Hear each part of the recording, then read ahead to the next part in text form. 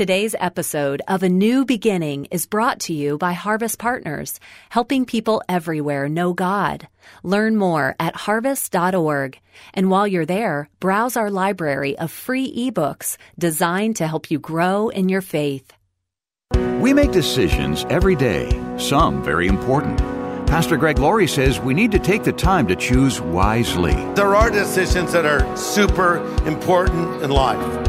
I think your career choice is a big one. Who you're going to marry, that's super big. Think about it, take your time, but the biggest decision of all, it's your decision about what you do with Jesus Christ. There is no more important decision at all. This is the day when the lost are found. This is the day for a new beginning. Amazing grace, how sweet the sound. Again you hear all the angels are singing. This is the day when life begins. When you take a road trip, you're often faced with decisions on which road to take. Sometimes there's a shortcut. Sometimes the shortcut turns out to be the long way. Sometimes an alternate route can be a fiasco or a disaster. The Donner Party comes to mind. Today on A New Beginning, Pastor Greg Laurie helps us choose the right road in life. We'll see how to evaluate our options and make the right choice.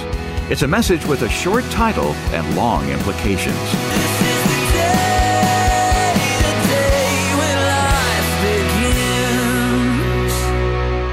Well, we're going through the Gospel of John together, and the title of my message is Indecision. And our text is John 18 and Matthew 27. So turn there with me if you would. John, the Gospel of John, chapter 18, and the Gospel of Matthew. If you have one of those fancy Bibles with ribbons, you might put a ribbon there in Matthew 27, because we'll pop over there a little bit later in the message. But we'll start in John 18.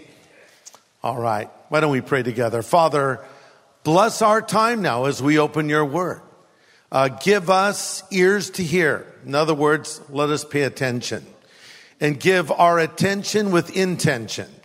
Wanting to hear what it is you would say to our hearts. And for anyone here that is maybe indecisive about some big things in life, help them to decide biblically and properly as we learn more about that in this message tonight. We ask this in Jesus' name. Amen. Indecision.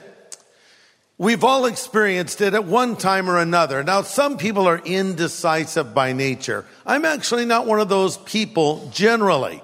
In fact, I tend to be overly opinionated about too many things. I mean, I have very strong opinions on the best food to eat, the best restaurants to go to, the best this, the best that. Just ask me about anything, I'll probably have an opinion. My wife will come to me with outfit options. Should I wear this or this? And she knows I'll tell her the truth. Love that, wear that. Or do not wear that. And, it sounds cruel, but she actually comes to me for honest feedback. So I'm generally very decisive, but then there are times when I'm indecisive. A lot of times I'll go to a restaurant, especially if it's a new restaurant. And what is the deal with these menus that are like the size of books? I don't like that. With the pages and pages and pages of options. And then the server comes. Why is it that the server comes when you don't want them to come? When you're in the middle of a conversation, can I take your order? And then I don't know if they get mad or something, but then they don't come back for like 25 minutes and you're ready to order, right? So I feel under pressure. Server's here. I'll say to Kathy, look at the menu, figure out what you're going to order. And then I'll look at something and I go, oh, let me ask you about this and let me ask you about that. And so you have to make a decision. And that's why I like In-N-Out Burger. It's just so simple. It's just like burgers, and burgers. Awesome fries, maybe a malt. You can get 2 patties. You can get triple patties if you're insane. Do whatever you want to do. But these are the options. But now you go to some takeout restaurants and they have so many options like Taco Bell. What's going on over there? Or I call these Gordito, Forditos. What is, I just want a burrito and a taco. And there's all these choices, and then the lines behind you. And, and you can't see the little sign till you get right there. So you're looking, and now, the line's building, and you can't understand them. It's like, What? You're trying to order, and then that's the pressure that's on there. Well, these things don't matter. If you order a burrito or a burger for lunch, it's not a life-altering decision. But there are decisions that are super important in life. I think your career choice is a big one. But of course, the good news is that you can be in one career and you can change course and have another career later in life. So that's not engraved in stone, but that's a big one. Who you're going to marry, that's super big. Super big. How many of you are single? You're not married. Okay, that's quite a few of you. And I always say to you, look around, right? So I'll say it again. Okay, look around if you're single. Because I often say, best place to meet your future spouse is in church, right? So that is true. But having said that, I would just say, take your time. Don't rush into marriage. As old Benjamin Franklin once said, and by the way, he said this to me personally. He said, keep your eyes wide open before marriage and half shut afterwards, right? A lot of times we have our eyes half shut before marriage, then we're married for 2 weeks and they're open and we're like, oh my, right? So think about it, take your time. But the biggest decision of all, it's your decision about what you do with Jesus Christ. There is no more important decision at all. I bring that up because here before us in John 18 is a story of an indecisive man. A man who let others do his thinking for him. A man who tried to appease a bloodthirsty, fickle crowd in his own troubled conscience. He tried to find the middle ground and make everyone happy, and his name was Pontius Pilate. He was the consummate politician. He was trying to appease everyone and thus made the worst imaginable decision. A decision, no doubt, he regretted for the rest of his life. And here was the question that was brought to him, and that is eventually brought to every man and every woman. What are you going to do with Jesus? That's it. What are you going to do with Jesus? Ultimately, when we stand before God, it won't be a sin question. It will be a son question. S-O-N. In other words, it won't be, well, did you live a good life? And did your good deeds outweigh your bad deeds? And you get to heaven. Oh, you have more bad deeds than good deeds and you go to hell. Not at all. It's all about Jesus Christ. God's provision for us to get into heaven. Because conventional thinking is if we live good lives, we'll get to heaven. If we live bad lives, we'll go to hell. But here's the biblical truth. You can live, and some people don't like this, you can live a wicked life and at the very end repent of your sins and you can make it into heaven. That bugs some people, unless you're the person who repented at the end. And then you're very thankful. And then another thing that people don't like to hear is you can live a good life, relatively speaking, a moral life, and end up in hell if you reject God's provision for you to get into heaven, who is Jesus Christ. So it's all about Jesus. Okay, so here we are chronologically in the Gospel of John. He's taken to the house of Caiaphas. He has already been cruelly beaten and rushed through a hastily prepared appearance before the religious elite of the day, the Jewish Sanhedrin.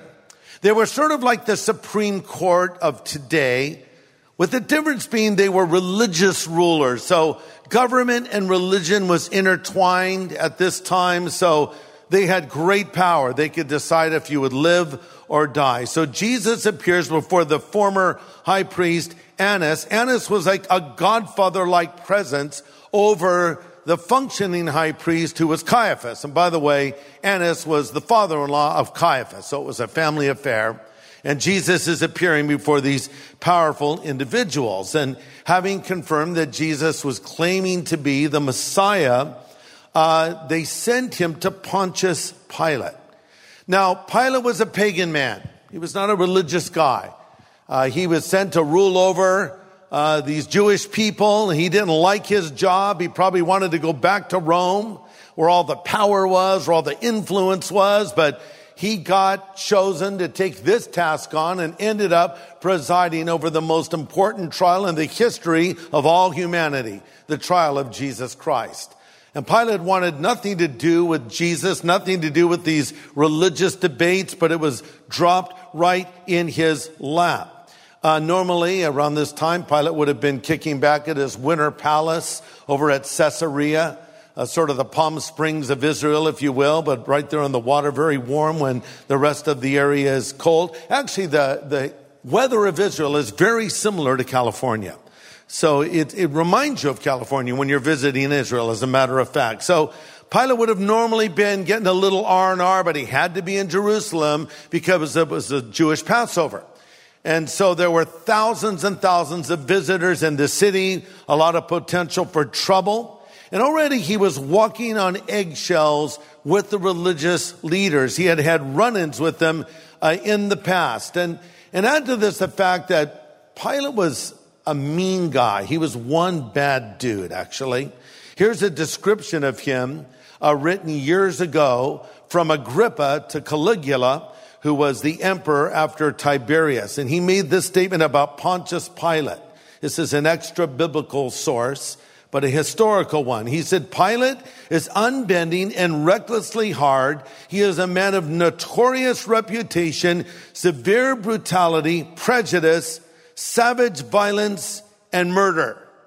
Apart from that, he's a really nice guy. No, he didn't say that. So that's Pilate for you. We would call him a hater today. This is a man who was mean, calculating, merciless, cold-hearted. He was a killer. And so normally he would be quick to execute, quick to condemn someone to death. No problem with that at all. But now he has this situation with this guy, Jesus, that he had heard something about, but he really didn't want to deal with this. Now he's also being investigated by Rome. He was under surveillance by an order of the emperor. And he was being suspected of being a bad governor. So here he is in this position, a lot of pressure from Rome to not mess this up, a lot of pressure with the religious leaders because of run-ins from the past. So there were all kinds of moving parts here that made this a very unusual situation when Jesus was brought before him. Pastor Greg Laurie will have the second half of his message in just a moment. Hey everybody, what are you doing this weekend? I'd like to hang out with you at Harvest at Home. What is Harvest at Home?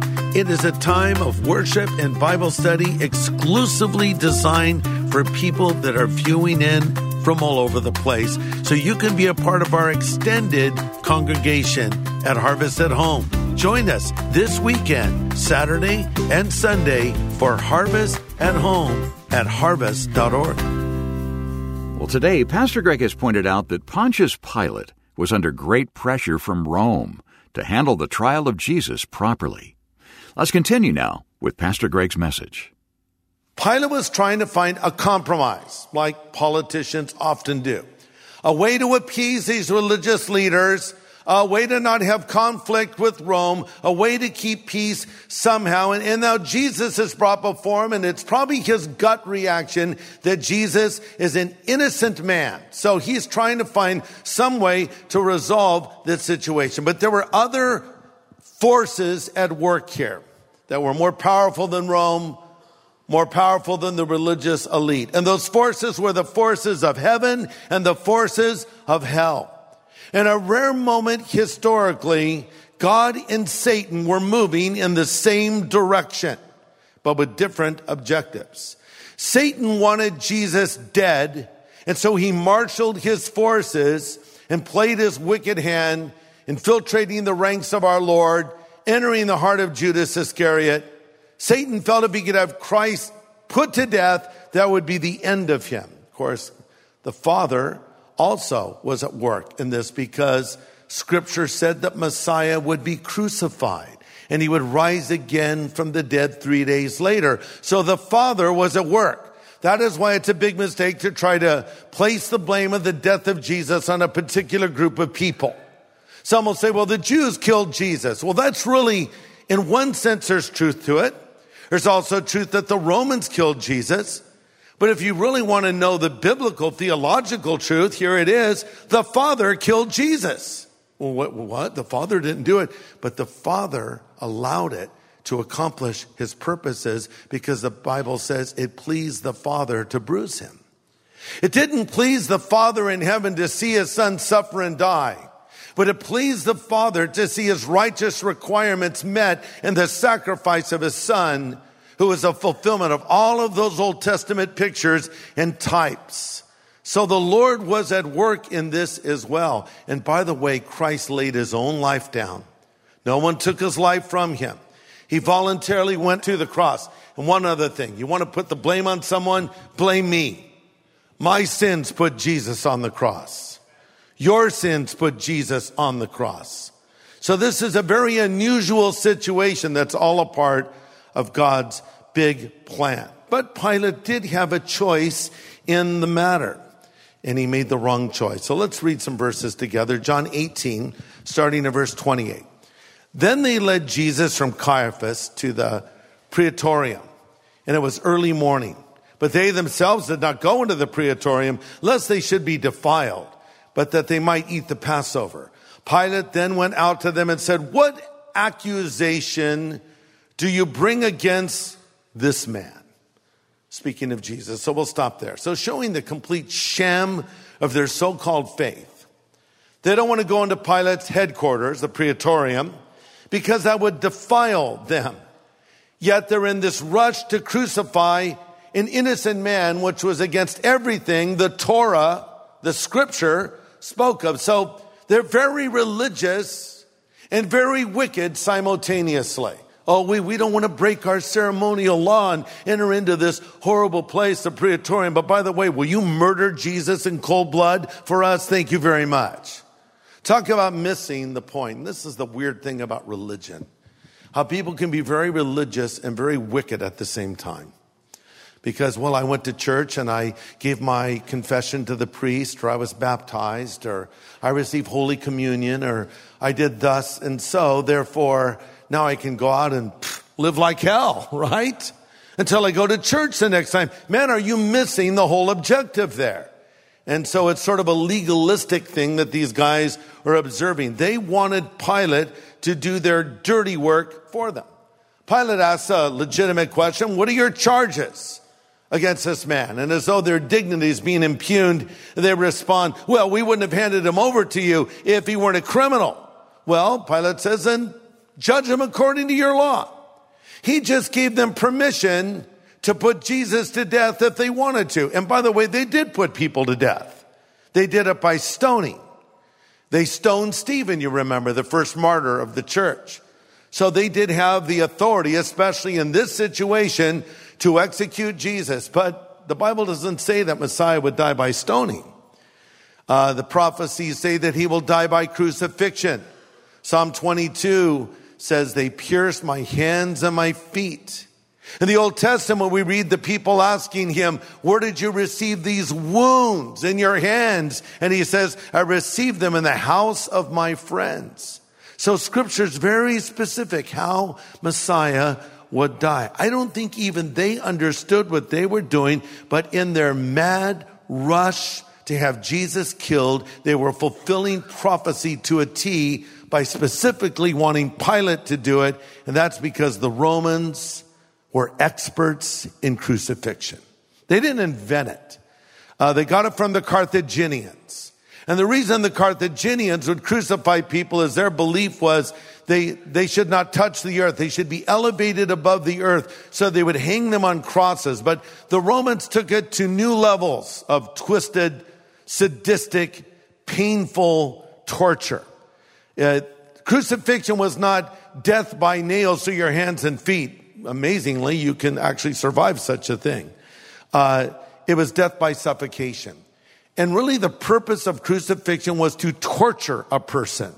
It was to use them as an example to anyone who would dare to defy the power of Rome. So it was not uncommon to go into Roman cities and see the streets lined with crucified men on your left and right. People were very familiar with crucifixion back in this time. But this is what Scripture said, that Messiah would die this way. They say, verse 31, we're not permitted to put anyone to death. Actually, they were, and in this case, we're told to go ahead and do it. But they were saying, no, you do it.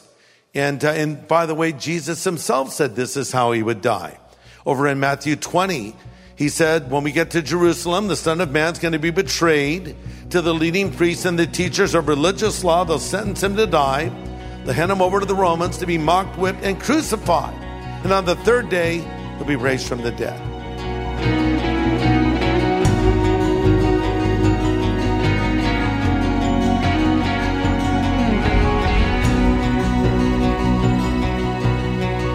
We're considering the circumstances and decisions that led to the crucifixion of Christ.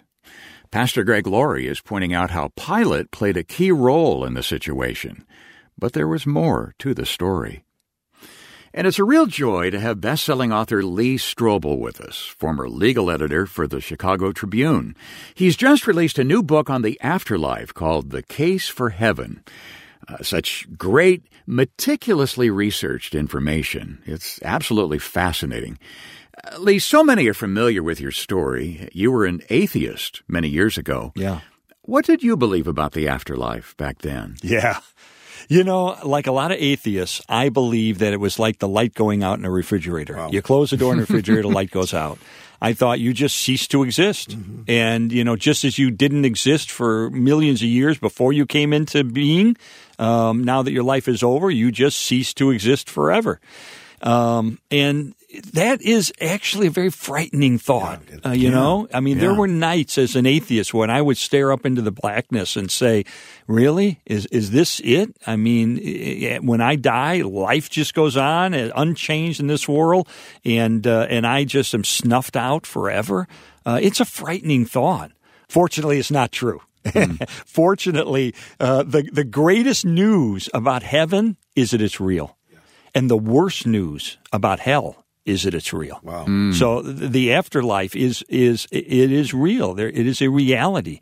And so I think the evidence as I present in this book points powerfully and persuasively toward the fact that there is an afterlife. And so I hope people read it and get encouraged and realize that, you know, as Greg often will say, you know, where we end up spending eternity is dependent on how we respond to this offer from Jesus Christ of forgiveness and eternal life as a free gift of His grace. Yeah. You know, I think God's pre-wired us to long for something more. Definitely. You know, the Bible says that God has set eternity in our heart. Yes.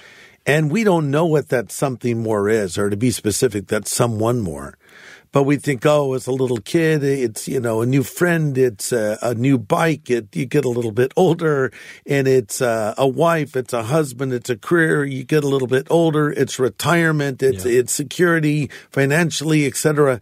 And, you know, and then you keep moving forward and you find out that's not it. And, and I was thinking when I was a little boy, I was like 16 years old, I would be awake at night, and I believed what you believed, that I would cease to exist. And it freaked me out. Yeah. I thought, how can I cease to exist? Yeah. Because there was that kind of that pre-wiring that there's more. Yes. And that was a search. And, of course, ultimately, I came to the same conclusion you came to. Yeah. I wasn't the legal editor of the Chicago Tribune. I was just a confused teenager.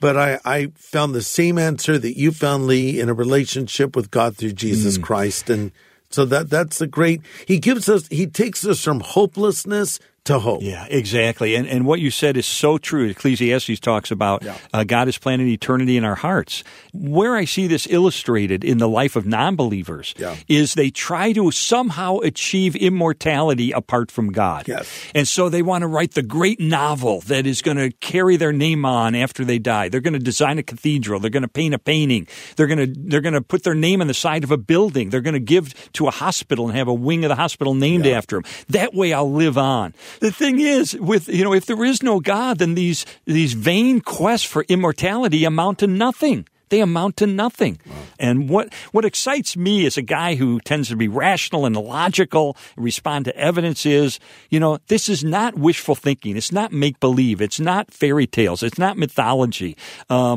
This is based on solid data. And I cite data from the Bible. I cite data from outside the Bible to say that there is good evidence that we do indeed live on forever in one place or another. So if you want to know more about what Lee is addressing here, you want to get a copy of his brand new book called The Case for Heaven. And we'll send it to you for your gift of any size this month. Yeah, that's right. And, your gift helps us reach out with hope to to so many each and every month. In fact, we received a comment from a listener who said, "Thank you, Pastor Greg, for today's message. I recently lost my husband of 20 years. It's been hard. Thank God I know Jesus. My husband loved Jesus, too. Your sermons on heaven have helped me through the toughest times. Even up to his last moments, we were trusting God. The Holy Spirit definitely used your sermons to comfort me." Well, that's such good confirmation of the value of these daily studies. And it's confirmation that your investments are making a difference. Why not make an investment today? And when you do, we'd like to send you Lee Strobel's book, The Case for Heaven. And today is our last day to make this resource available, so contact us right away. Call us at 1-800-821-3300. We're here around the clock. That's 1-800-821-3300. Or go online to harvest.org. Well, next time, as Pastor Greg continues his studies from the series called Life, we'll gain more insight on the role Pontius Pilate played in the trial and crucifixion of Christ, and how that was the event that paid the price for our sins. Join us here on A New Beginning with pastor and Bible teacher Greg Laurie.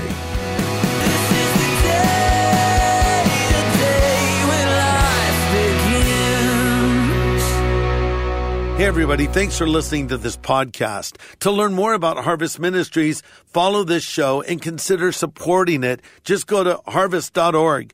And to find out how to know God personally, go to harvest.org and click on Know God.